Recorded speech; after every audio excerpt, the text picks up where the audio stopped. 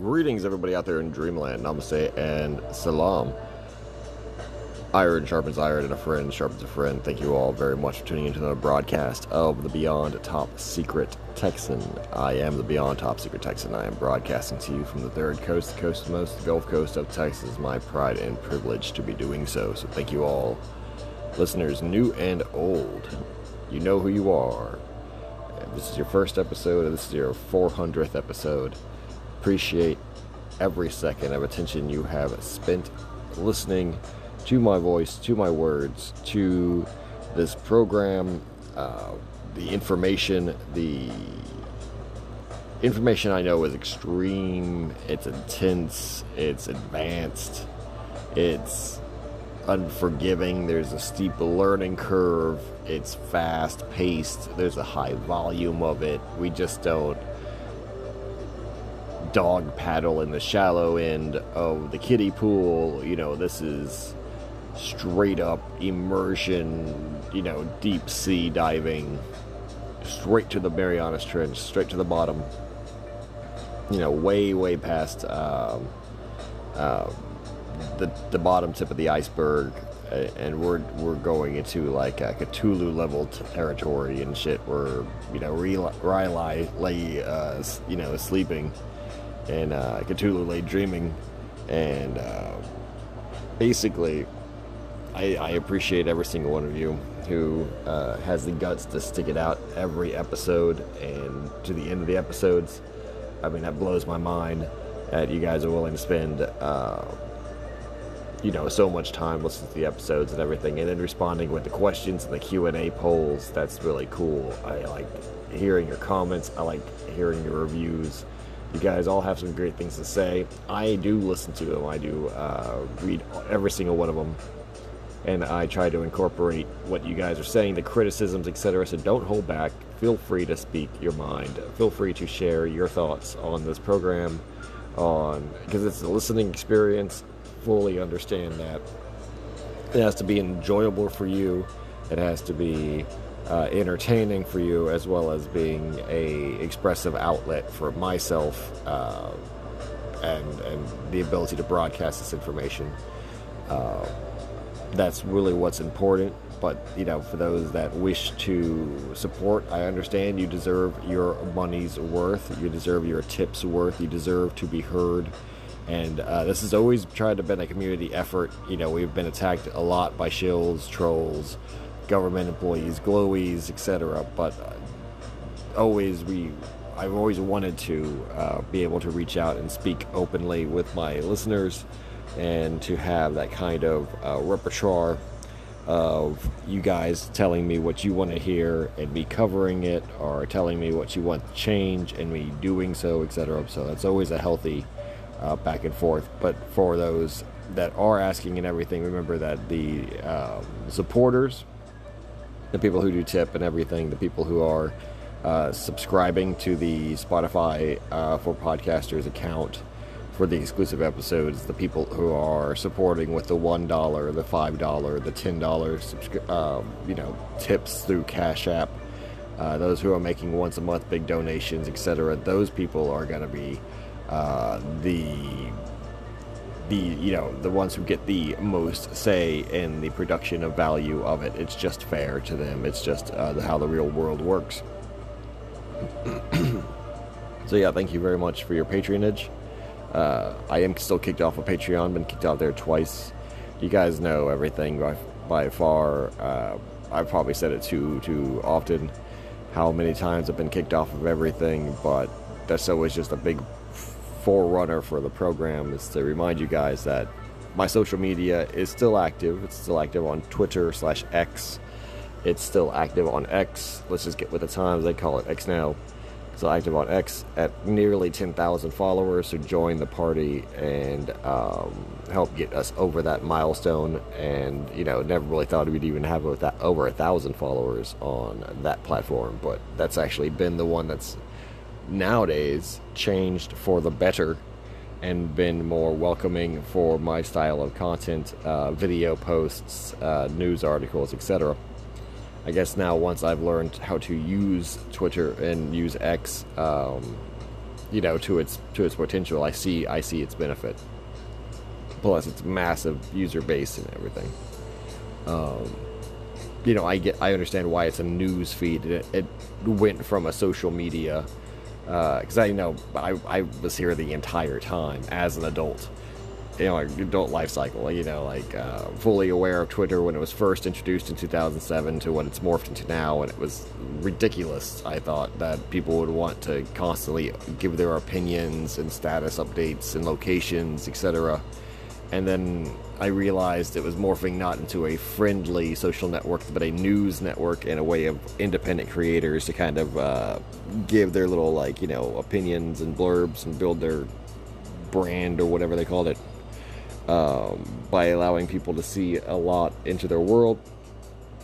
But now, I understand it's extreme importance, say around 2016, with the, I guess you call it, the creation of this modern cyberpunk age, when Twitter literally became how the president was decided, because the mastery of social media and the adoption of social media to be able to reach everyone as campaigns. So I understand. I'm a little late to the game, obviously. But I also knew that it was extremely censored, just as a matter of routine. I've always known that Twitter would have kicked me off maybe 2 or 3 years ago for the shit I'm posting now. Most definitely would have kicked me off. Just like how Instagram kicked me off, just like how, Patreon kicked me off, just how YouTube kicked me off. It's always a weird thing to talk about social media, because you're like, I would never change the way I use social media, but the reason why I'm not on social media is because social media has kicked me off. And, the previous social media that I had, I didn't want it because it was such a different thing that it wasn't what I wanted to do or who I was. So that's why my projects were delayed until about 2018, 2019 to start kind of doing it. It's because I started realizing that the winds of change were blowing more into the direction of self-expression and freedom and, fighting against censorship, etc. Whereas the winds of magic before had been blowing into the direction of censorship and repression and canceling, etc. And they still try.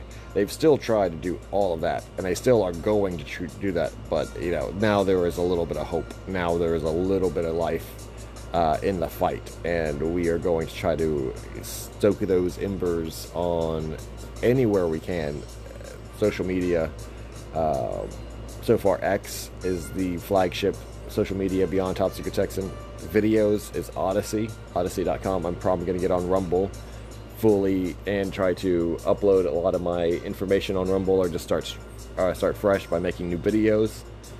But we're going to be trying to, and still going to try to get our message out on as many different platforms as possible, but focusing on the ones that, are worth it. We know YouTube, etc., is the enemy, and we're not even going to support them by giving them our content.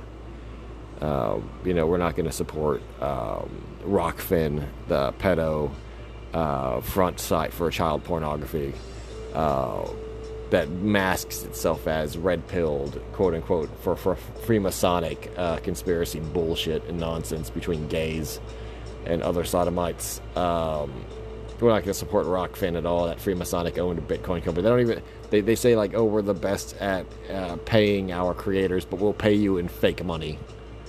And it's like Bitcoin and digital crypto and shit like that. And it's fucking stupid. They won't even respond to you if you ask if you can get paid in United States, currency. Which is like, why would I sign anything or agree to any payments that don't have an option to be converted into USD by your payroll, by your payroll. You don't pay me in monopoly money and then tell me to go take it to the bank, a special bank that will transform it into real money because it's safer and more off the grid and against the, whatever. And no, it's a fake. You're bullshitting me. You're fucking bullshitting me. You don't have an option for United States currency because you don't have money to pay your people. and this is all funny and bullshit. And exactly like the idea is that someone else is going to be converting your crypto into cash, a third-party bank system, which artificially inflates the use of this coin because it's used only by Rockfin or whatever the fuck. It's like XRP. I don't even know. I don't give a shit. I hate crypto so fucking much. But yeah. Without ranting too much, today is Sunday. This is going to be Texas by Texan, and we're going to be talking about some really fucking crazy shit involving the CDC and Texas and San Antonio specifically. Many people do not know this, but the CDC, the Center for Disease Control, and the U.S. Federal government, one of the largest pillars of the deep state, by the way, the militarized civilian scientist, federally funded overlord and authoritarian with emergency crisis powers that precede even the military in regards to certain situations, as given provisions by Homeland Security, etc. So it's part of Homeland Security, definitely, with its headquarters in Atlanta, Georgia. Its national headquarters in Atlanta, Georgia, by the way, but a regional office, the second largest regional office outside of that Atlanta, Georgia office, being in San Antonio, Texas. That's right, wonderful San Antonio, Texas. Incredible, thriving, living, just gorgeous, beautiful San Antonio, Texas. Houses not only the largest CIA armory in the United States of America, but the second largest CDC operational headquarters, or regional headquarters, a territorial headquarters, or whatever you would like to call it. If you want to put it in business terms, like a regional office, for its higher level, managers, employees, agents, and those going through training, as well as one of the nation's largest, and I think the nation's largest, viral disease quarantine sites. Now, this is very interesting because in the last 10 years, remember this was recorded in 2023, so in the last 10 years, it has been the home and center for several virological outbreaks and quarantines of exotic diseases historically very rare in the United States. And wouldn't you know it, that the Beyond Top Secret Texan has it going on basically in his backyard. And that's glorious San Antonio, Texas. A city, by the way, that is so large, it is the third largest city in America currently, having surpassed Austin, and second only to Dallas, Fort Worth, and Houston, Texas. So the top three largest cities in Texas are Houston, Texas, which is the fourth largest city in America, Dallas, Texas, which is like the eighth largest city, and San Antonio, Texas, which is just slightly smaller than Dallas, Texas. And it's predicted that by 2050, which, by the way, is not, it sounds science fiction, like, in 2050, but just like how 2023 was once a very far-off prediction for the people in, say, the 1980s, things do come to pass, and the more things change, the more things stay the same. San Antonio will have a population and a city size larger than Houston, Texas, by current growth measurements. So not only is it a large city, it is a thriving city and a growing city, as many people from California, New York State, etc. find San Antonio to be absolutely ideal because of its Hispanic aesthetic, which is authentic to them, its extreme commutability. It is a very well-built city, and as far as traffic goes, it's very manageable. I mean, it's a big city that you don't even realize is that big because the traffic is so well, coordinated, adjusted. But beyond the point, I mean, they immediately recognize that. Anyone who's traveled immediately will recognize the traffic. The Riverwalk is built for tourists, and if you're not from here, but you intend to live full time, you are still a tourist by in heart and by nature. So you're always going to see bullshit like the Riverwalk and go to the mall and just downtown to the Polga and shit like that. Like, you're gonna go the Alamo. You're gonna go to all these places because it's gimmicky, and you're gonna invite all your foreign, out-of-state friends and your migrant buddies. And you're going to be like, yeah, we're in San Antonio. And I don't mean migrant, you're from Latin America. I mean migrant, you're from California or Oregon or some bullshit like that. And you're going to be like, oh, it's so Texan. Oh, I bought cowboy boots and I'm eating chili peppers. I'm eating jalapeno peppers on my burger in San Antonio near the Alamo. That's why they love fucking San Antonio. There's like those three reasons. It's those three reasons. Oh, and there's like taco shops and shit everywhere. And things are in Spanish sometimes. And it's like Mexicans generally produce a lot of good work and service workers and shit, so like things are typically very nice because they clean them. They're paid to clean them, and so in other big cities things kind of fall apart and they're shitty. And so San Antonio is actually sparkling and kind of clean, even though it's not, and it's filled with homeless. In my opinion, and it's a very, gritty and urban environment. San Antonio, just like anywhere else, is a big fucking city, and it's like you got your big city crime, you got your shit going on, never goes to sleep, fucking crazy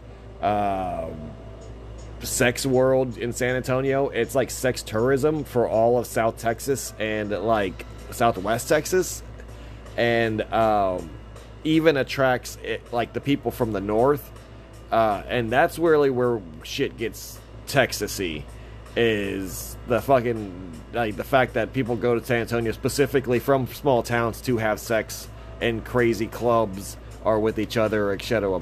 But this all makes sense, by the way. This is all going to come down to what I'm trying to explain here. The point I'm trying to make, besides it being a swinger hot zone, tourist destination, and one of the largest growing and thriving cities of people moving there and bringing all these new different kinds of people and different kinds of, like realities, is that it's also completely controlled by the military and by the intelligence agencies, the CIA, and the military operating at Fort Sam Houston, which is where they literally enlist and indoctrinate and put into the system before shipping out all of the recruits from Texas across all the different branches of the military, as well as the San Antonio city location proper being the home of the Air Force Training Academy for the enlisted Air Force, as well as the training academy for all of the medical staff that they trained in the United States, the continental United States, before they go off to Germany or something. I believe it's Ramstein Air Force Base that has a lot of the training afterwards. But San Antonio is where a lot of these people have trained historically for decades. For example, Jeffrey Dahmer and, all the people who trained in the medical military corps basically went through San Antonio. It is a hot zone for the secret space program, the super soldier program, the MK Ultra program, the 4-Pi Hand of Death, death cults that operate from this area as well. And it has a very large, like I said, homeless population, nomadic interior, working class population, immigrant population. A highway that travels from Mexico goes directly through San Antonio. So it has a shitload of people in it, right? Coming and going all the fucking time. San Antonio is fucking awesome in terms of just how complex and how many, in terms of just the scale of this shit. Right? And don't forget to see the Alamo. Don't forget to see the Alamo when you're down there. But basically, also got a great Dave & Buster's. Excellent Dave & Buster's in San Antonio. But yeah, the point I'm trying to make is that it's clearly a capital city, at least in terms of the New World Order, and definitely a Freemasonic city in terms of the thriving international importance of it and why they would obviously build into it and take it like for everything it has. It is an extremely wealthy environment. A lot of millionaires, etc. Big fucking successful families that rule that city. Like the Cullens, etc. and have ruled it since the cowboy days. But it also has that CDC center. And that CDC center, we know, is a militarized, virological, weaponized research, deployment, and counter-offensive or counteracting agency, just like it's an unofficial branch of the Pentagon. Just like the Air Force, just like the CIA has military capabilities and keeps its largest armory in the United States in San Antonio, as well as the United States keeping many of their largest bases and training stations in Texas and San Antonio as well. The CDC keeps many of its virological and chemical weapons, or basically biological and bacterial weapons, in San Antonio as well, and uses the population for training purposes, uses the population for projection purposes, running simulations, as well as recruiting agents, training agents to do its various black ops level shit. I have a couple of articles here that are centered on San Antonio and the CDC and in Texas in general, about basically the new developments and then developments that have happened in the last 10 years, just little windows of shit that I find very interesting. This isn't really, like I said, I don't do these things where it's like, and then this happened, and then this happened, and then this is the person. But yeah, we're gonna talk about it today on the Texas by Texan, the CDC, and its fucking connection to Texas, basically. CDC in San Antonio, Texas. You know, no other title for that.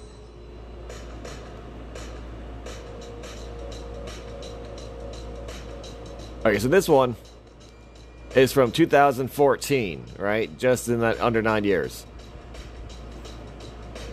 The San Antonio Report had this article, just in case. San Antonio is prepared for Ebola.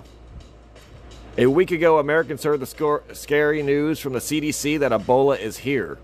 Unfortunately, the Liberian national who traveled to Dallas on September 20th and became ill 4 days later finally succumbed to the disease. While we wait anxiously, the patient's close contacts have been in quarantine and are being monitored for signs and symptoms. So far, none of his close contacts have tested positive for the disease.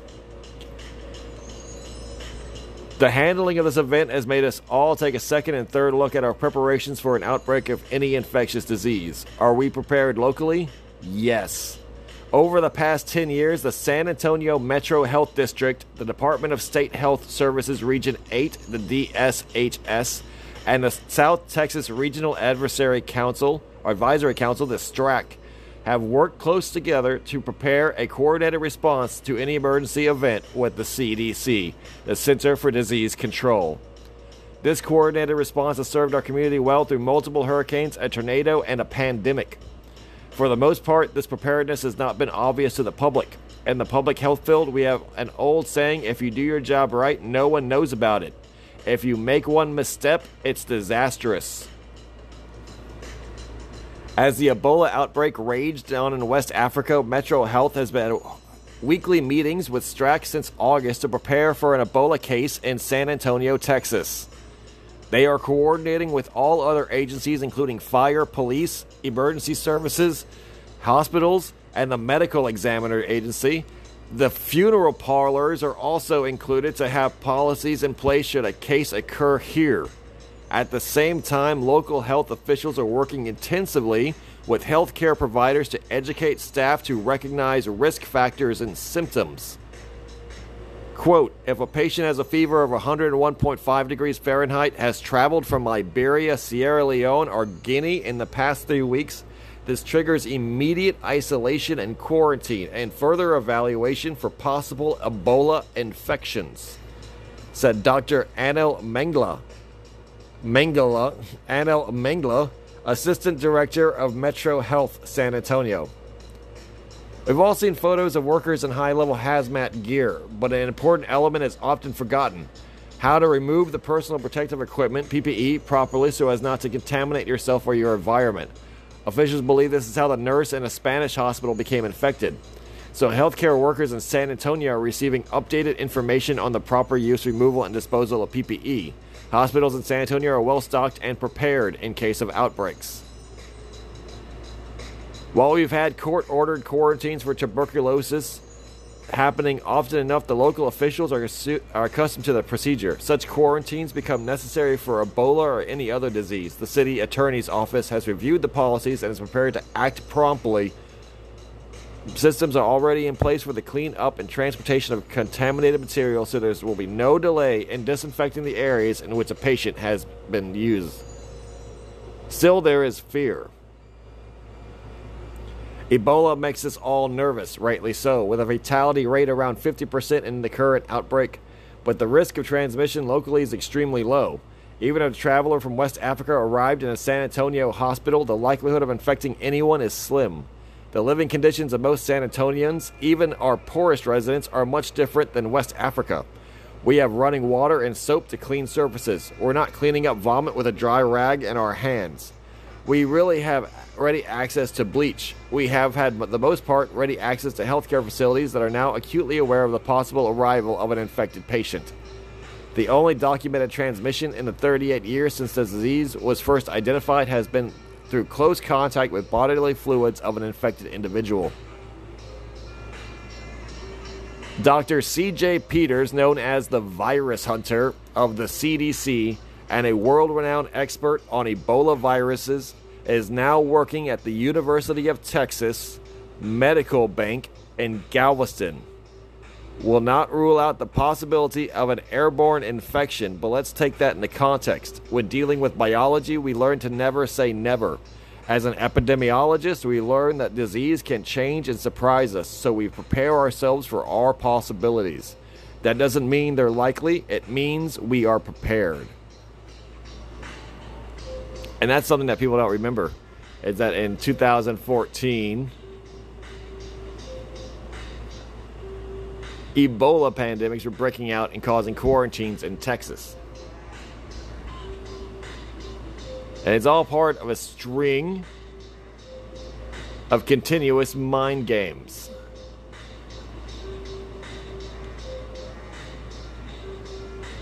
The CDC, who has a regional headquarters and a territorial headquarters, I believe it's a forward operating base. I believe it vies for power, but rules as basically a legislative, legal fortress for the federal government, itself operating as a foreign, invading, hostile government. Here's another article that caught my eye. And I cannot say that I will say right now, there is no coincidences. And that this is not a coincidence. The CDC has this large territorial forward operating base. And like I said, just like the CIA armory, it is the federal deep state's armory for virological and bacterial biological weapons. And it uses our population in Texas, especially the large population in Texas and San Antonio specifically, as guinea pigs to project outbreaks and to run psychological operations on how to terrorize communities and demoralize them in the modern urban world.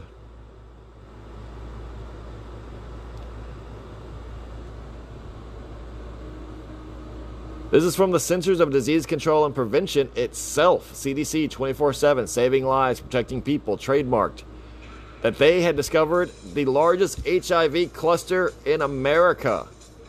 And where do you think that largest HIV cluster in America would be? San Francisco, Portland, Seattle? How about New York City? How about Detroit? Somewhere dirty and broken and just not even a real city anymore, just a lawless hellscape of suburban homes. No, none of those. Not Chicago, not Indianapolis, or not Milwaukee or anywhere like that. No. Not LA with 300,000 homeless people basically living on the streets 24/7. Not anywhere in, say, on the West Coast. Where is this largest HIV super zone, right? Super spreader zone, where you're going to get fucking AIDS if you even, like, go over here on a bad day. The largest HIV super zone and network in America is in San Antonio, Texas. When the CDC began conducting molecular analysis of HIV data at the national level, researchers were surprised to see a rapidly growing cluster of linked infections diagnosed in and around San Antonio, Texas. The Texas Department of State Health Services, the DSHS, and the CDC began studying the cluster in the early days of 2017. Initially identifying 24 linked infections. Following a full investigation, including reviewing and following up on data from partner services interviews, health officials discovered a network of 87 active HIV infected people, the nation's largest identified HIV cluster at the time. Some intentionally spreading the disease with full knowledge of their infection. Most individuals in the clusters were young gay men and bisexuals of Hispanic and Latino origin. That fact was no surprise to the advocates and healthcare providers who had been working for years with this population. Quote, "Many young people haven't received much information about HIV or how to prevent it," says Greg Casales, Assistant Director of San Antonio's Thrive Youth Center. When they test positive, they're afraid to disclose the information to their families or their communities, let alone seek treatment. We're a very conservative, closeted city, and that can make it hard for people to learn about HIV properly. End quote. But the size of the cluster came as a shock. Those of us working in the community have been seeing young people coming into HIV care very ill with advanced levels of infection, says Dr. Barbara Taylor, an infectious disease specialist and assistant professor at the University of Texas Health Science Center in San Antonio. So we knew transmission was happening, but it was stunning to learn that we had the biggest cluster in the country at the time. Being able to visualize the scope of the problem that was so important, it pushed us to think differently. Thinking differently led to a gathering at a local restaurant where a group of patient advocates, city public health officials, academic medical center staff, and people with HIV came together one afternoon to discuss how to properly respond. While the participants represented disparate groups, the direct detections of the cluster made them all acutely aware that something needed to change, including engaging people with living experiences and focusing prevention efforts to stop transmission in the network itself. It was clear that we had been doing what they call it a network, when in reality it's apparently a gay hookup scene or whatever. And I told you before, as a preface, that San Antonio, Texas is considered a sex tourism hotspot. It is considered a sex tourism destination for all of South Texas, and including to West Texas, and now including even people from larger cities up north, which were typically very decadent, very hedonistic, very LGBT, sodomite, weird fetish sex clubs, hookup culture, big city free love type style lifestyles, who now even travel to San Antonio to get their kicks because of just how emphasized and intense the scene is really over there. It is the same as, say, San Francisco or New York City or LA, in terms of the levels of hardcore sex you can engage in just by casually, looking into this shit. Like, this is a very euphemized language, but apparently they had and if it's 84 that they know about, I would say just times that by 10, say roughly somewhere around 800, maybe near 1,000 active HIV or unaware HIV infected gay Latinos, typically from South Texas or the border or Mexico, that travel and live full-time in San Antonio as a closest like I said, and just an extremely large city type environment. These are not, I would doubt, these are anything more than immigrants or migrants or first generation Americans themselves engaging in this lifestyle due to American liberalism and the fact that this is pushed on, as well as being guinea pigs that, in itself for how this, because everyone has the theory that the CDC invented AIDS, that the CIA invented AIDS. The CIA pushes AIDS into communities as a weapon, as a weaponized virus to destroy social networks, specifically as also a human sacrifice, targeting marginalized and neglected populations of homosexuals, specifically minority homosexuals, such as CIA's Project MK Naomi, and that was the research and development of the infection models, the infection methodologies, and then so they figured out that unprotected gay anal sex was the best way to do it, and that would be the way to introduce it in the communities through prisons, because prisons and prisoners engaged in lifestyles of unprotected gay anal sex. And once everyone in prisons were infected with HIV, they brought that lifestyle out when they were released from prison into the general population.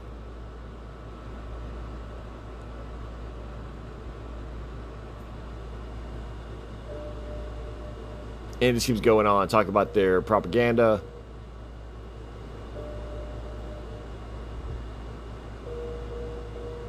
And the difficulties of Texas, and they keep saying this language over and over again.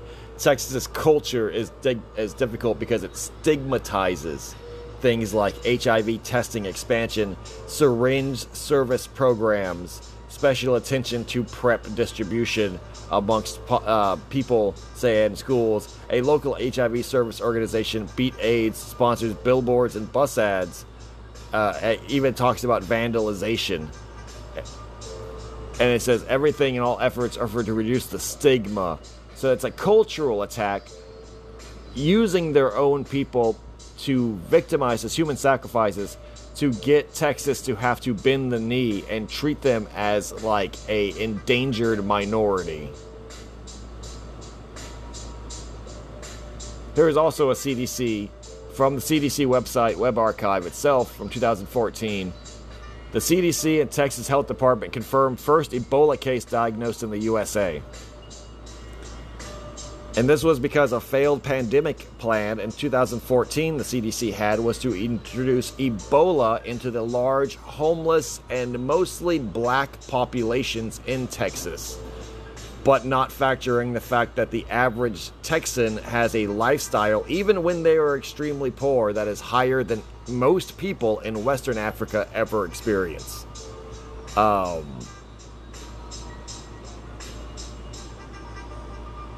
So that thwarted their plans, because in 2014, during the Obama administration, that was going to be the new plague that they were going to introduce into America, and it would ravage specifically the homeless population, specifically the black populations of America, with literally Ebola that they imported knowingly from Liberia, and who they housed knowingly at first at the Texas CDC, doing research on its infectivity rate and the viability and projections to the AI models of how virulent and infectious it would be.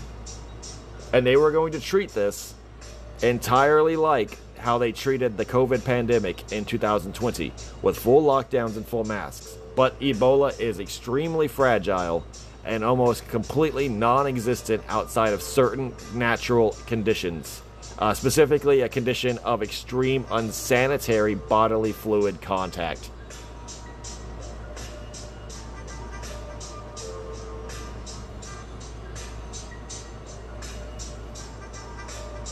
The Centers for Disease and Prevention confirmed today through laboratory tests that the first case of Ebola to be diagnosed in the United States is a person who had traveled to Dallas, Texas from Liberia. The person fell ill on September 24th, 2014 and sought medical care at Texas Health Presbyterian Hospital of Dallas in September 26th after developing symptoms consistent with Ebola. He was admitted to hospital on September 28th. Based on the person's travel history and symptoms, CDC recommends testing for Ebola. The medical facility isolated the patient and sent specimens for testing at CDC and at a Texas lab participating in the CDC's Laboratory Response Network in San Antonio, Texas. CDC and the Texas Health Department reported the laboratory test results in the medical center to inform the patient. A CDC team is being dispatched to Dallas to assist with the investigation further. And it goes on and on and on with what the CDC wanted to do. CDC has been anticipating and preparing for the case of Ebola in the United States. We have been enhancing surveillance and laboratory testing capacity in states to detect cases, developing guidance and tools with locals, providing recommendations for healthcare infection control and other measures to prevent disease spread, providing guidance for flight crews, emergency medical services units at airports, Customs and Border Protection patrols, and reporting ill travelers to CDC immediately, disseminating up-to-date information to the general public, international travelers, and public health partners. And it just keeps going on, like, about their preparedness. Ebola is scary. There's a difference in the world between the U.S. and parts of Africa where Ebola is spreading. The United States has a strong healthcare system of public health professionals. So, you know, it's so likely.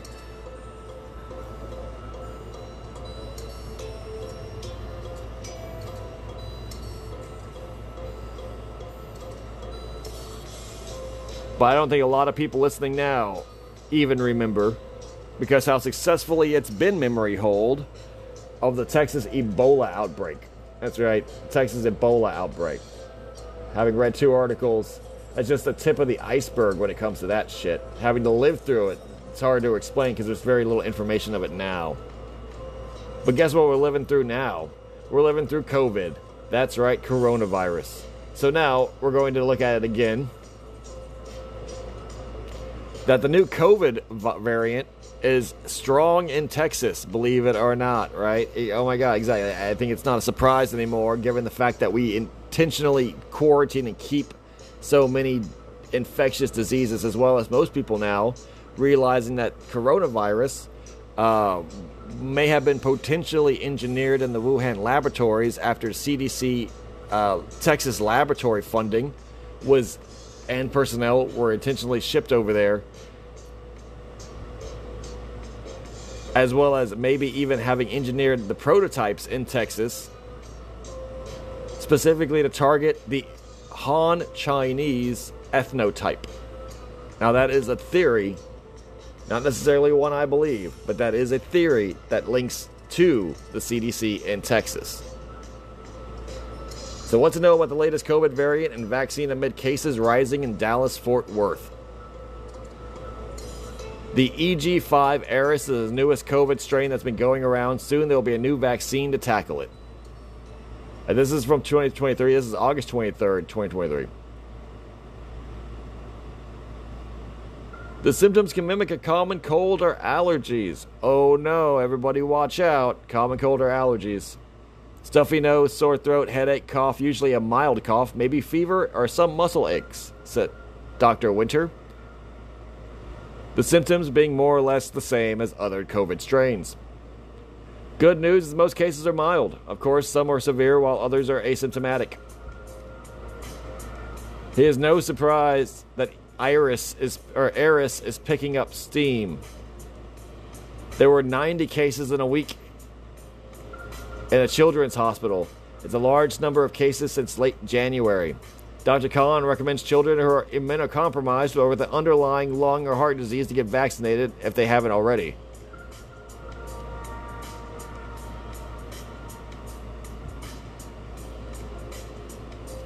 It begins. Another surge in the public eye. Because after that was printed across the state, no, same day, August 23rd, 2023, the deep state pushing the virus fear of COVID once again, and a well-coordinated, predicted campaign of domestic terror, psychological operations.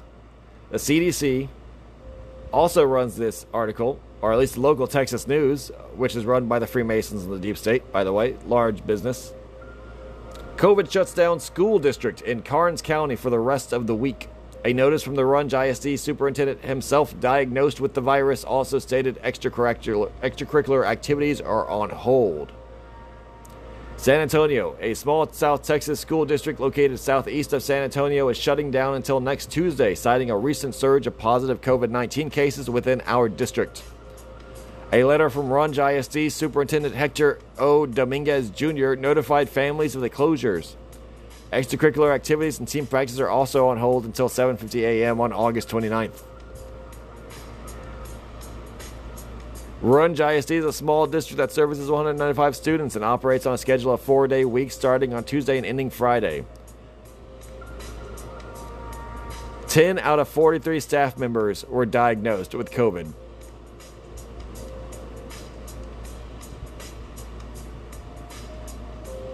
He says this situation is entirely different than the 2022 year. I tested myself with a physician and I too tested positive for COVID, he said. We're a very small school district, so we don't have the resources with another large district would have to cover classes.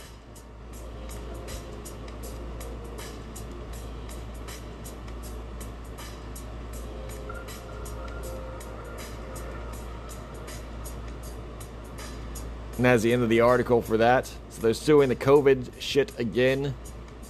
And it's no coincidence either that while this is all going on and you're starting to see the first news articles, first news breaks this month about a new COVID crisis from Texas having to shut down the entire state or having to spread amongst children. So you have to keep the children.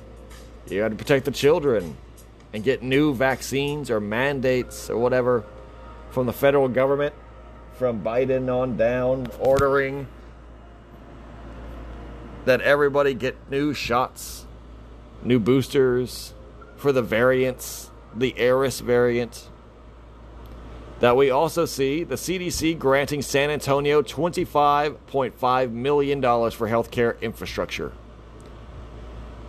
The U.S. Centers of Disease Control and Prevention has awarded a $25.5 million grant to the city of San Antonio Metropolitan Health District that will cover a 5-year period and be used to upgrade the city's healthcare infrastructure.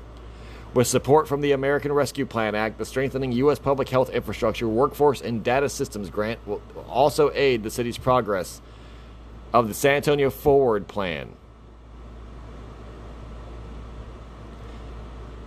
I'm excited and honored that Metro Health has awarded with a first-of-its-kind grant that will transform the way we operate and build resilience, said Metro Health Director Claude A. Jacob.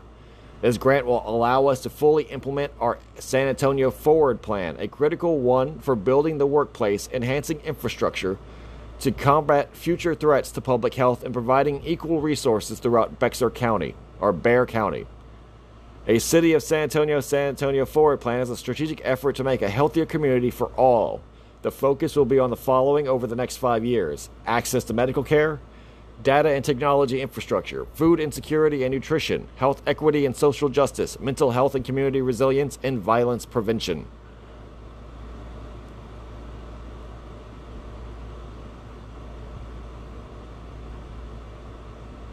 We are grateful to Congressman Joaquin Castro for his instrumental support of the San Antonio's bid to obtain this public health funding.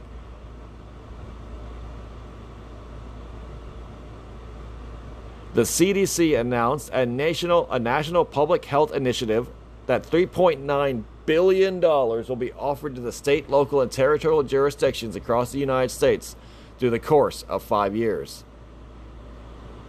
This is to strengthen the public health workforce and infrastructure.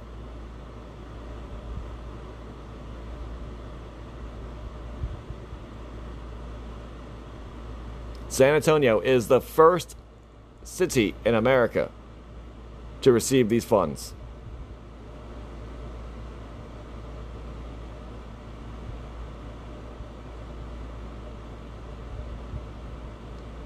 From big government, they will get $25 million to help the Metro Health modernize its services and hire more personnel to improve our city's access to health care over the next 5 years. I look forward to continue working with the city of San Antonio to ensure that we keep moving forward and that our San Antonio families receive the federal support they deserve. Effectively buying out the city and being able to redesign its hospitals as it see fits. And now for a little bit more of conspiratorial tone,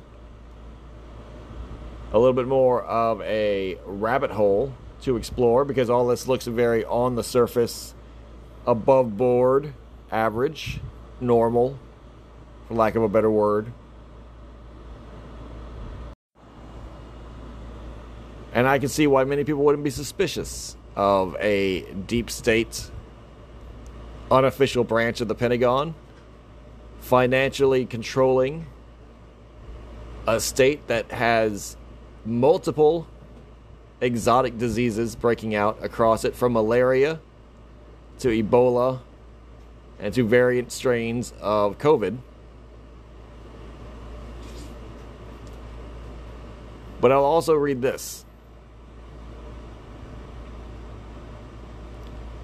This did not happen in Texas, but it happened in Massachusetts. But it's connected from somebody from Texas who was employed in San Antonio.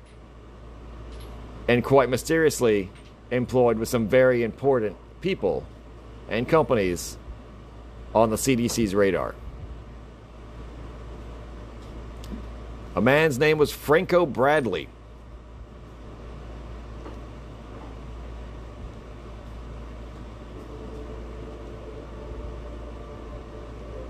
Franco Bradley called the police on himself after he lost a video feed of his hotel room that he was staying at, fearing someone had broken into it while he was gone, and observing it from a surveillance camera app he had on his phone.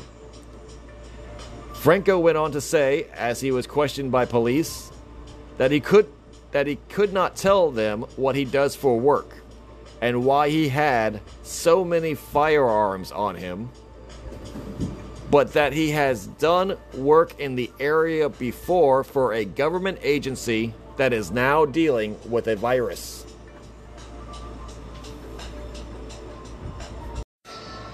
Okay, greetings. You're not going to believe that during the recording of this podcast, there was a blackout that lasted for several hours in my community. And now we're resuming broadcast and transmission. The story of Franco Bradley.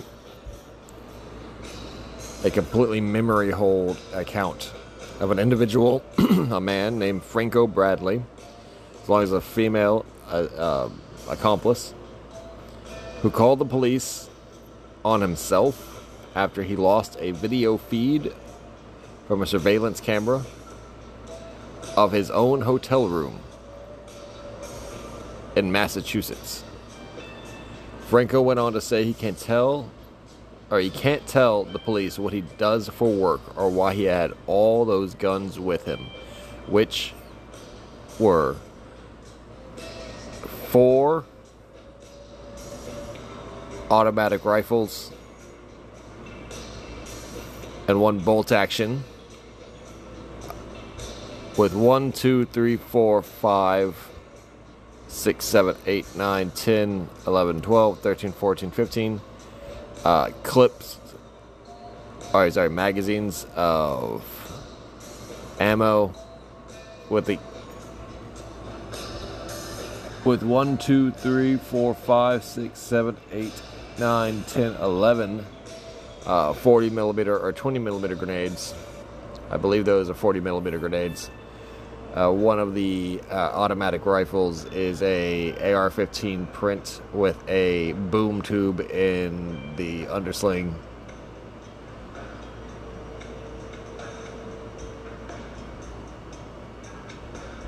Then we have boxes of ammunition, etc. So basically an arsenal and enough weaponry to fit a very well-armed four-man fire team, from what I can see.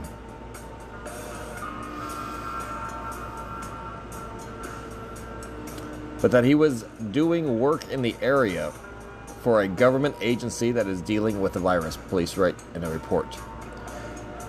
Franco Bradley declined to name the agency or say more because he said the information was classified, according to a police report. Bradley told officers that he was no one they could call to verify the information, according to a police report. He told the police if he got a call to do his job, he would just reclaim his guns from them or be given new guns. And there is verified articles from the LowellSun.com. Breaking news. Texas man facing weapons charges after he calls police. Bradley has the CDC's logo on his company's About Us page and linked them on his Facebook page.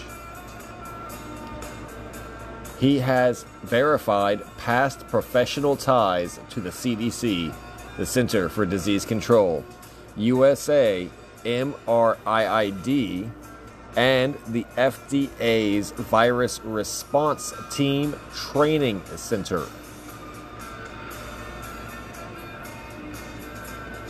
He attended the first Coalition for Epidemic Preparedness Innovation, CEPI,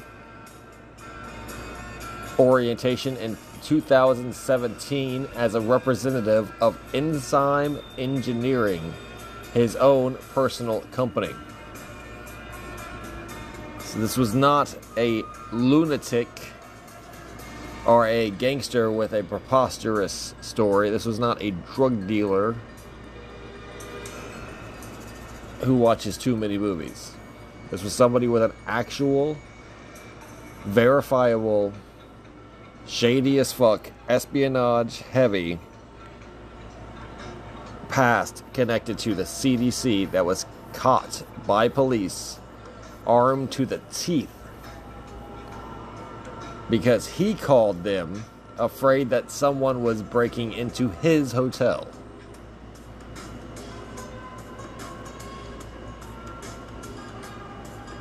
The tickets the police reported he was given were from an intersection within a block of the bioengineering firm Sanofi Genzyme, owned by French pharmaceutical multinational Sanofi. Sanofi Genzyme got sued in 2012 for negligently allowing a virus contamination in the manufacturing facility of which it was housed. They are given virus samples by other governments to produce vaccines, such as by the U.S. Army producing a Zika vaccine for them.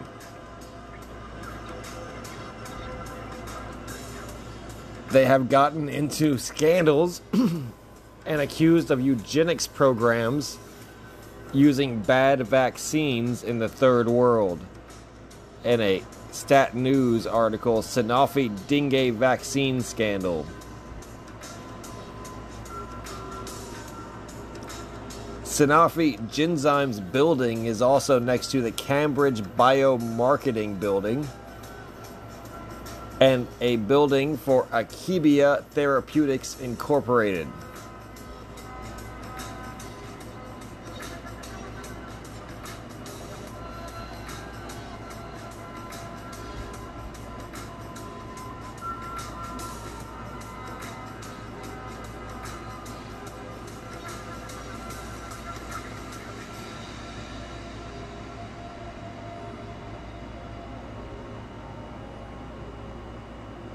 Frank Bradley is a Texas resident who was arrested in Massachusetts for weapons charges.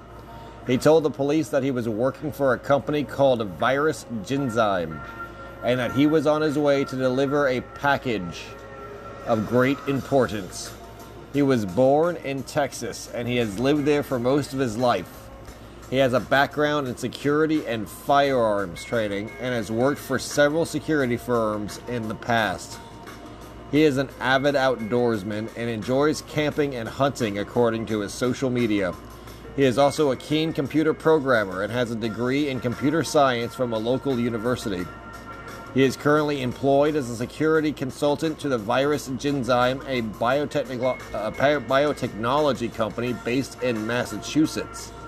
He is a loyal employee and has a strong commitment to protecting the company's assets and technology. In his free time, he enjoys spending time with his family and friends and loves to travel. That is his own personal bio from a Linktree account.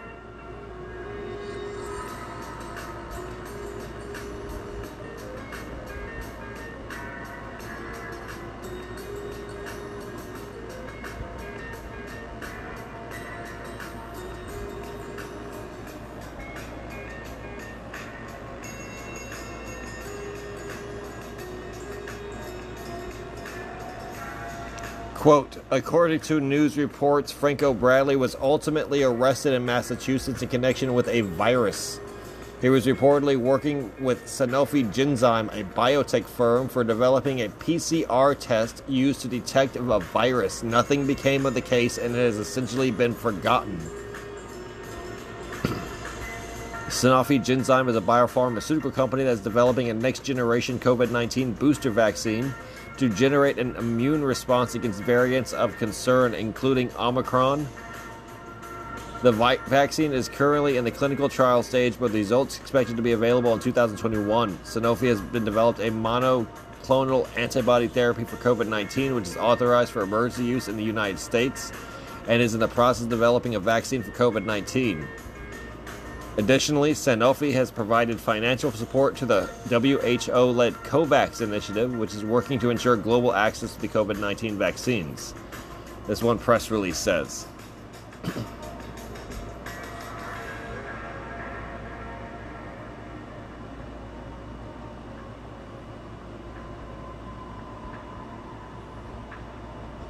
Genzyme is a biotechnology company based in Cambridge, Massachusetts. It was acquired by Sanofi in 2011. It is now a fully owned subsidiary of the pharmaceutical giant. Genzyme focuses on rare diseases and specializes in developing drugs and treatments for them. Its products are aimed at helping those who suffer from diseases such as Gaucher disease, Fabry disease, Pompe disease, and multiple sclerosis. Genzyme was the first company to demonstrate that money could be made by creating drugs for diseases with small patient populations. And in 2010, it generated revenues of nearly $4 billion. It has several locations, mostly in Texas, including a supercenter in Houston, San Antonio as well. So it operates in 5 cities, 2 of which, Houston and San Antonio, Texas. With San Antonio, Texas being in cooperation with the CDC, forward operating headquarters of the deep state biotechnology, virological, and bacterial weapons armory, for lack of a better word, storage, research, and development center that they have currently stationed in San Antonio. Now that's a pretty strange case.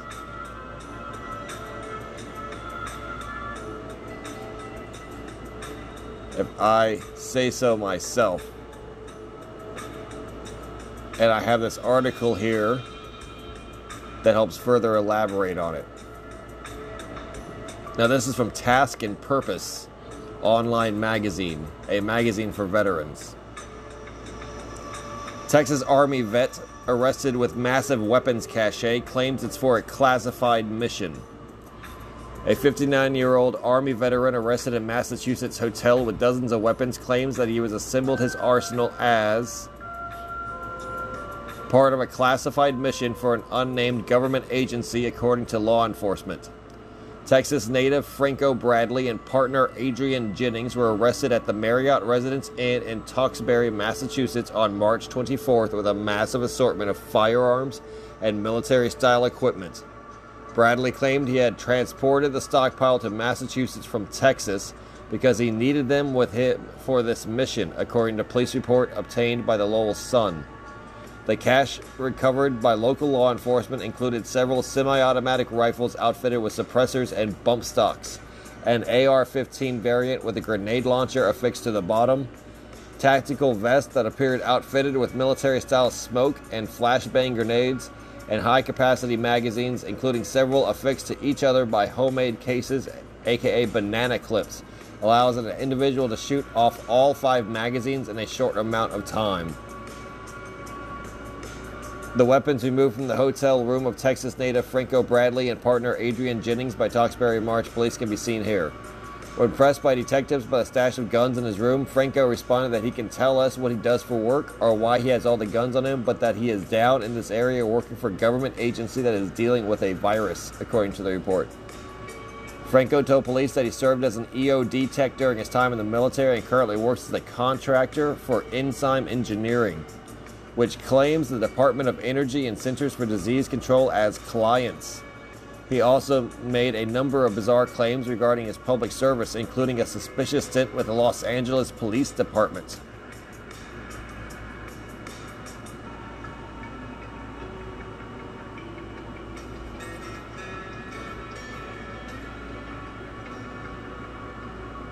Franco made many comments during the interview that didn't coincide with the reality, such as the fact that he was on the LAPD in the 1984 Olympics. He knew that there were things that were supposed to be kept from the public regarding the O.J. Simpson case when it came out. It should be noted that the O.J. Simpson case didn't take place until 1994, several years after he stated that he left Los Angeles. Franco's also stated that he was a science supporter of oncology, which was due to his cancer. Although not speaking with Franco in the interview and back at the station, he claimed that he had many prominent roles in the Obama campaign or administration and the German government, working as a plainclothes drug officer in the DST K44 unit, and single-handedly saved a one-star general who was kidnapped a few years ago by extremists. Franco also stated his first wife, who was 60 years old, died of old age, so he married someone who is 20 years younger than him to solve that problem.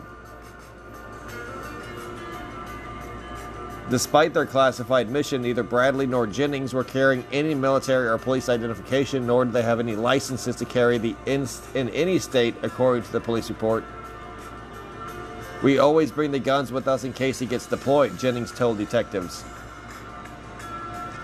Oddly, police initially responded to the Marriott when Bradley himself called the police to report that believed someone was trying to break into his room. He had surveillance video feed in his hotel room from his car, and he was concerned that the video feed had died during an excursion to Boston that day, according to Lowell Sun. When police arrived, he advised law enforcement of a handgun hidden in a drawer in his room because he didn't want the gun to get into the wrong hands. The disclosure, which prompted the search to reveal his weapons cache in his car. Texas native Franco Bradley and partner Adrian Jennings Tewksbury Police Department. But while the police report indicates that Bradley cooperated with law enforcement, Detective Patrick Connor came to suspect that Bradley was in fact planning a mass casualty event at one of the gun control marches planned for the Metro Boston area the following weekend.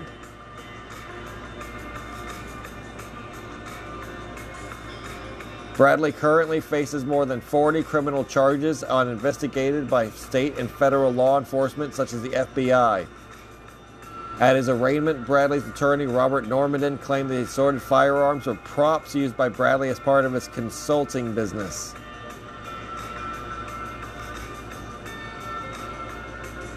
And pretty intense shit. And it's been completely memory holed that this individual who said he was a operating contractor, basically a hitman or a special agent for a unmentionable government agency,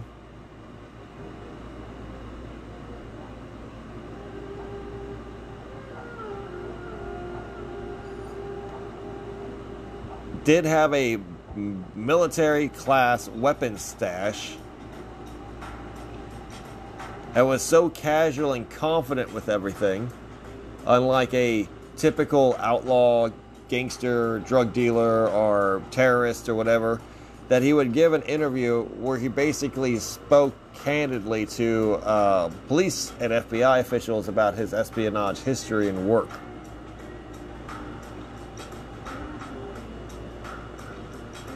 It's fucking crazy, right? And that would all be so intimately connected with less than 2 degrees separation from an operating company in the biovirological, bacterial weapons field, vaccine field, from a lifelong Texan outside of Houston and San Antonio.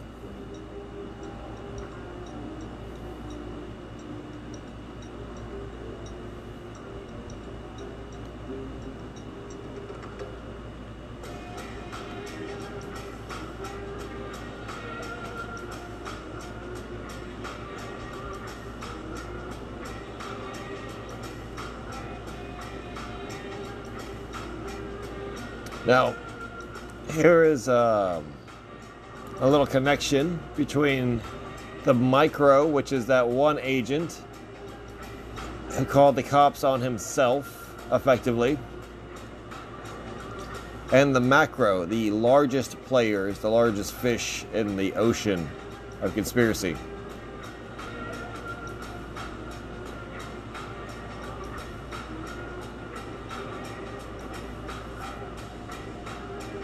The Rockefellers. Because where does the CDC even get off? Where does this virology of Western medicine and virus and bacterial disease and infection and cure disease, vaccine research even begin? With the Rockefellers. And the Rockefellers, as we know, being the American branch of the Rothschilds.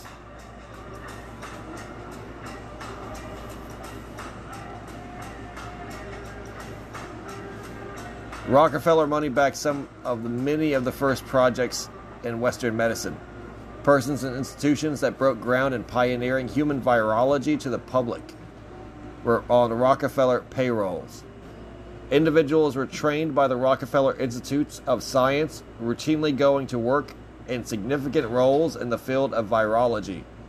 A physician at the Rockefeller Institute for Medical Research, Richard Schaap, was credited for the discovery of the first ever human virus, the Schaap papillomavirus, in 1933.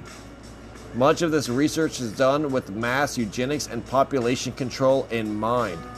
The Carnegie Foundation and Rockefeller-founded Cold Spring Harbor Laboratory maintained files on millions of Americans with the goals of removing entire families, bloodlines, and whole ethnicities from the gene pool.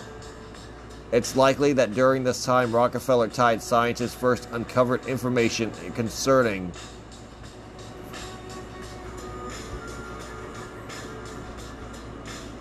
and it goes on to a number of links.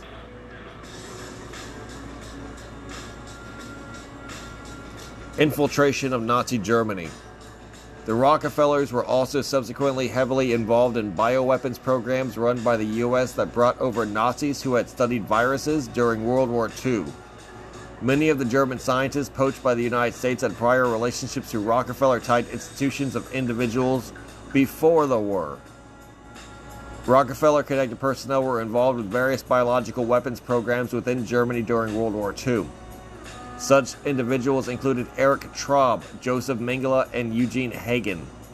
Studies of how to weaponize viral pathogens were done against the express orders of Hitler and showed that international organizations were likely infiltrating and manipulating Nazi Germany before and during World War II with scientific research in mind. Who is Erich Traub? Erich Traub was a German virologist who received his training in the 1930s at the Rockefeller Institute for Medical Research in Princeton, New Jersey, USA. He was mentored by Richard Schaap during his education and performed research on vaccines and viruses before the war, including pseudorabies virus and lymphocytic cheromeningitis virus, LCM. While in the United States, he was a member of the German-American Bund, a Nazi organization which had ties to the Cold Spring Harbor Laboratory, while operating as Friends of New Germany picnic grounds. After completing his education, Traub went on to work for the SS under Heinrich Himmler. Under the orders of Himmler and German scientist Kurt Blom, Traub worked on weaponizing pathogens such as the foot and mouth virus. Upon the completion of the war, Traub was brought over to the United States as part of the Operation Paperclip. Traub's knowledge gained during years working to the Reich Research Institute for Virus Disease of Animals and Reams Island proved that groundwork for the foundation of the Biological Weapons Program at Plum Island, New York State. There are allegations that a number of modern diseases originated from this facility, such as Lyme disease. Eugene Hagen spent several years working at Rockefeller-affiliated institutes in the late 1920s and early 1930s. From 1928 to 1929, Hagen completed a guest appearance at the Rockefeller Institute in New York, where he became a government counselor in the 1930s and an associate member of the health department of the Rockefeller Foundation. It was during this time that Hagen also met the OSS intelligence officer who would help save him from the ruins of Nazi Germany after the war. In the 1930s, Hagen returned to Germany and became the head of the German Biological Weapons Program alongside Kurt Blom. Hagen worked in various German prisons and death camps during the war, performing tests on Roma, Polish, and Jewish prisoners. He was ultimately picked up by the American intelligence programs and provided U.S. biological weapons with know-how for 5 active years. Joseph Mengele. Joseph Mengele worked as an intern under Otto Freer von Verschuer in a program founded by the Rockefellers prior to his work at the Auschwitz camp. Von Verschuer's laboratory was part of the German Kaiser Wilhelm Institute for Eugenics while receiving funding from the Rockefeller Foundation directly. The SS and Nazi bioweapons programs developed against Hitler's orders were funded by the Rockefellers. Efforts to test bioweapons by scientists working under the auspices of the SS went directly against the orders of Hitler, who viewed it as beneath the Germans to deploy such ordnance. Hitler himself was a known germaphobe who would describe Jews as a virus or having a virus, comparing the fight against Judaism to the work of Pasteur and Koch. All indications show that Hitler viewed pathogens as something to be eradicated, not weaponized and propagated. But research continued under the guise of enabling troops to defend against the bioweapon attacks. It was in fact Heinrich Himmler who went directly against Hitler's command and ordered the creation of offensive bioweapons, often studied as part of projects staffed by Rockefeller-trained personnel, originally under the guise of virus and biological weapon defense. This was not the real instance where Himmler misled or disobeyed, or not the only instance where Himmler misled and disobeyed Hitler during the war. Documents sent to Hitler by the SS concerning already vaccinated Jews had sections discussing their special treatment removed at the special request of Himmler. The evidence indicates systematic infiltration of Nazi Germany by the international entities such as the Rockefeller Foundation and consistent undermining of Hitler and other Nazi leadership for the benefits of third parties, mostly capitalists, in the Rockefeller regime. Rockefeller supported eugenics in other ways.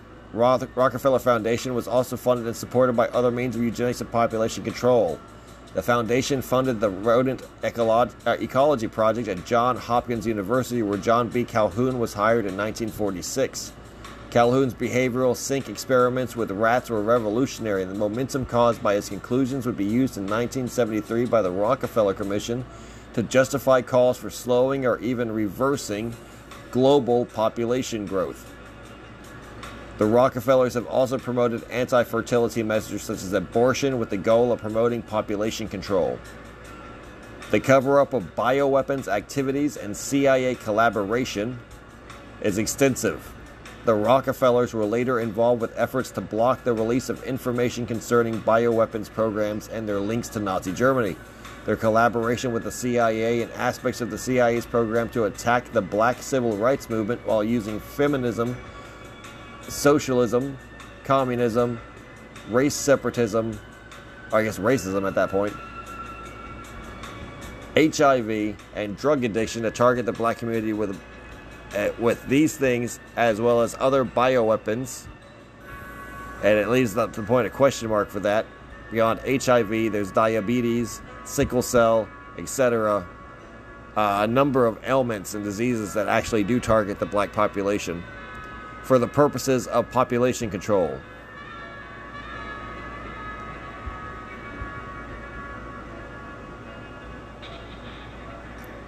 Infamously, Rockefeller Commission was enacted after growing public outcry over the CIA's domestic activities. The family was able to embed Nelson Rockefeller within the Ford administration as vice president. Rockefeller oversaw the cover-up of information related to bioweapons programs, the targeting likely assassination of Martin Luther King Jr. by the FBI. It was to ensure that only a limited amount of information was released on other CIA programs, such as Project MK Ultra. And that's where this kind of like starts drifting off into another thing entirely. But that is 100% mostly accurate.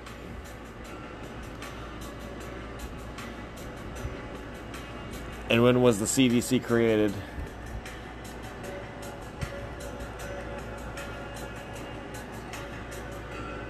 July 1st, 1946. 1 year after World War II.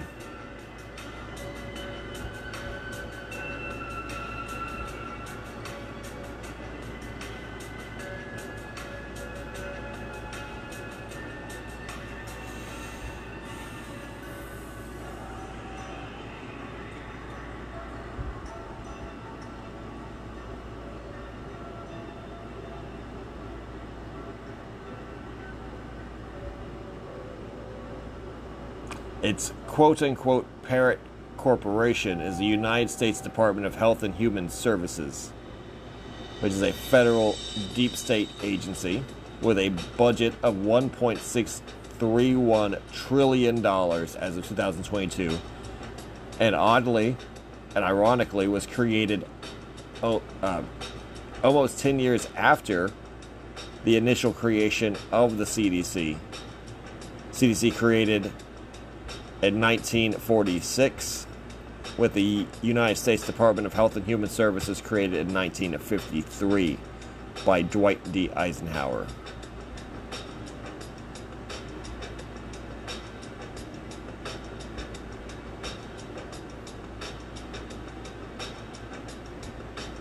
And thank you all very much.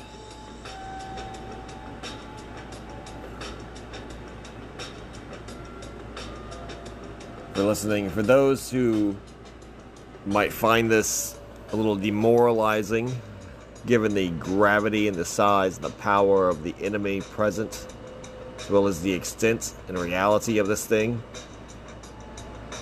realize that for the past 25 years, America's federal agencies have fucked up everything they've tried in the establishment of the New World Order in America. In Hurricane Katrina, FEMA was useless, and the disastrous handling became a laughingstock.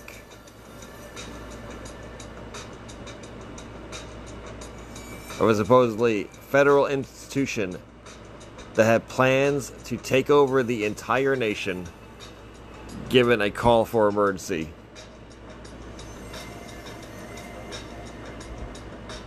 During 9/11,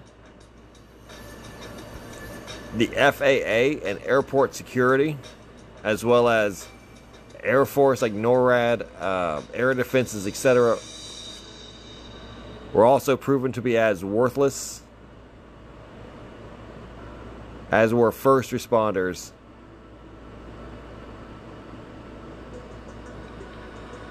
And the entire military defense state that had been built with billions of dollars in the Cold War. Iraq and Afghanistan, where the USA's military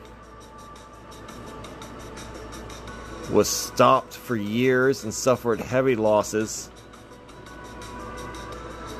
proved to everybody over the last 20 years that the Defense Department and the Pentagon is absolutely incapable of winning wars, no matter who the enemy is.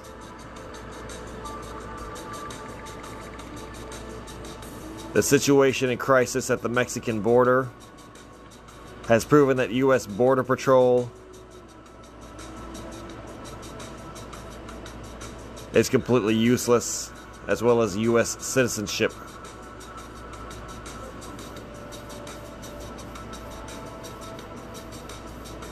Being completely pointless. In February 2003, Space Shuttle Columbia's explosion and destruction over the atmosphere and crashing eventually into Texas was a nail in the coffin of NASA and proved how pointless and poorly conducted NASA space missions truly were,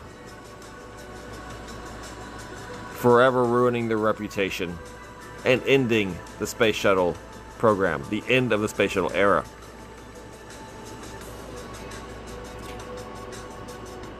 The proving that the Steele dossier was a hoax and the handling of the Hunter Biden laptop issue has proved that the FBI and the DOJ are crooked, incompetent, or either way completely useless in preventing, solving, or investigating criminal conductivity in a two-tiered criminal justice system. COVID-19 and its responses over the years that followed proved that the CDC and the Department of Health were crooked, useless, and more importantly, pathological liars that were drunk on power. And the 100,000 plus Americans that die of drug overdoses every single year proves that the DEA is useless at preventing any reasonable amount of these deadly drugs from destroying the infrastructure of the human lives themselves that make up America. The human beings themselves that make up America.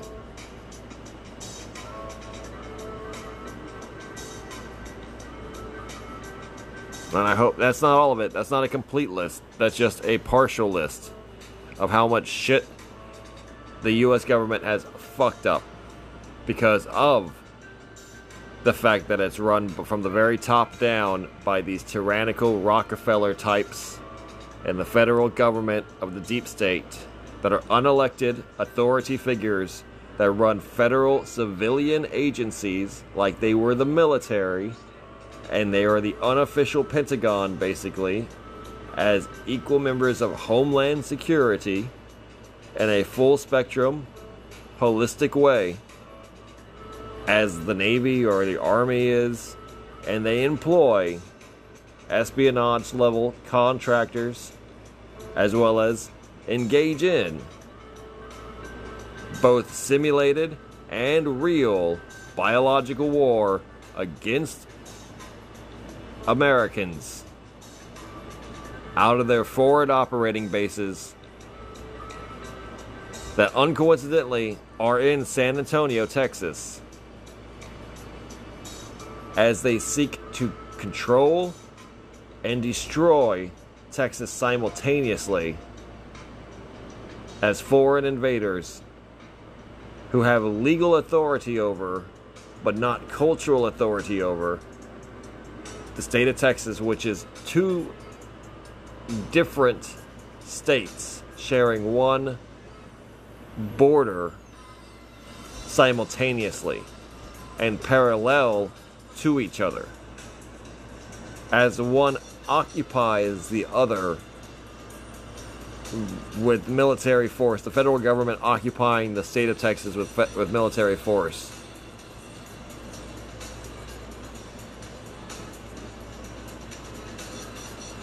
like a colonist occupies a foreign nation.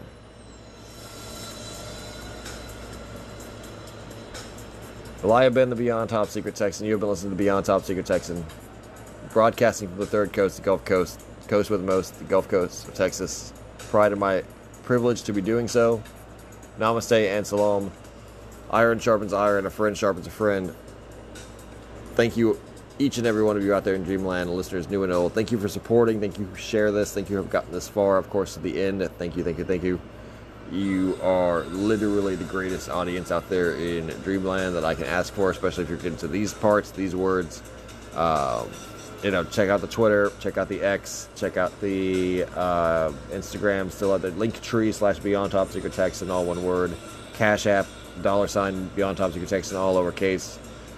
Twitter, X has the donation button there that gets you right to the Cash App. Easiest way to donate, either 1, 5, 10, whatever you got burning a hole in your pocket. Like I said, would be happy if every single person donated $1. I'd be set for life. And if you want to be proactive and just help out and know that that dollar is going to be used for, putting food on the table, getting these production values getting higher, getting the ball rolling to get more professional, as well as creating documentaries and books, written printed text through Amazon, etc. Just know that it's all going towards the nonprofit that is Beyond Top Secret Texan Dark Web Experience. So thank you all very much. Who have supported. You know who you are. Most sincerely. God bless you and your families. Peace out.